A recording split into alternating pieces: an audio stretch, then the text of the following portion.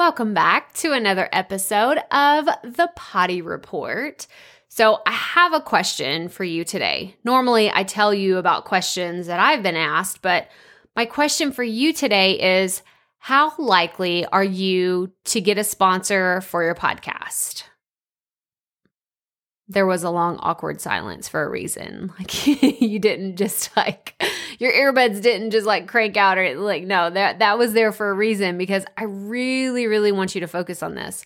How likely are you to get a sponsor for your podcast? And maybe you're like, well, Crystal, I just got started. I'm just figuring things out. I don't really know exactly what I'm doing here. Well, I'm going to tell you the things that you need to consider in order to have a sponsor eventually for your podcast. Now, the number one thing, and it's rang true of across all the podcast advertisers and podcast networks that I have spoken to, is you have to be very specific about your topic.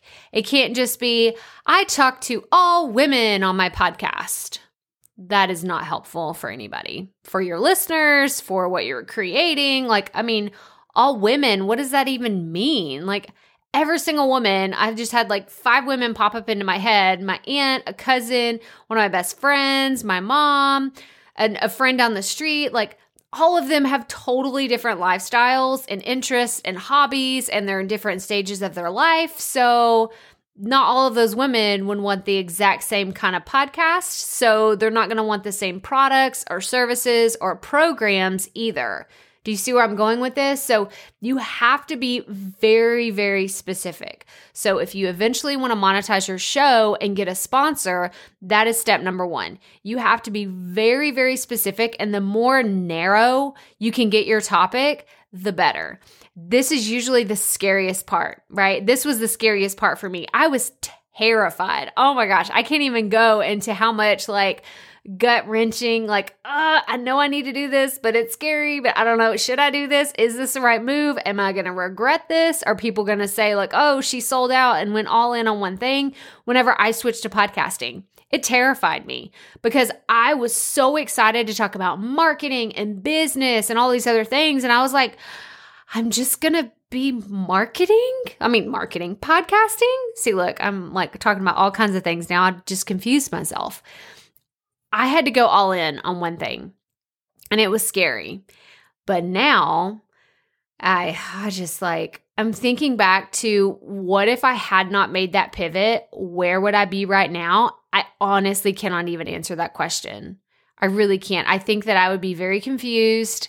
I would not have a lot of traction. My audience would be confused. They wouldn't know why they're following me or what kind of information, what kind of value I could offer them. So those are the first 2 things that I want to tell you. You have to get super specific and get even more narrow if you can on the topic you're talking about. And then the next thing is you have to have a very, very focused listener. You have to be able to say 99.99% of my audience is blank.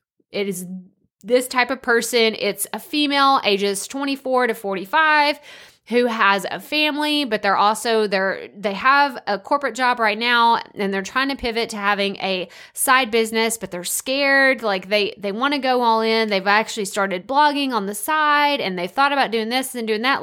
I have a very specific persona for the ideal listener that listens to my podcast, buys my products, buys my services and everything. So if a company were to approach me, I could say, oh, my listeners would love that, or no, sorry, that's not for my people.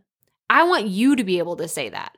I want you to be able to say, this is exactly what I talk about on my show, and this is exactly who my listeners are. So that is the first 2 steps in really getting focused on how likely it is that you're going to be able to attract a sponsor in the future for your podcast.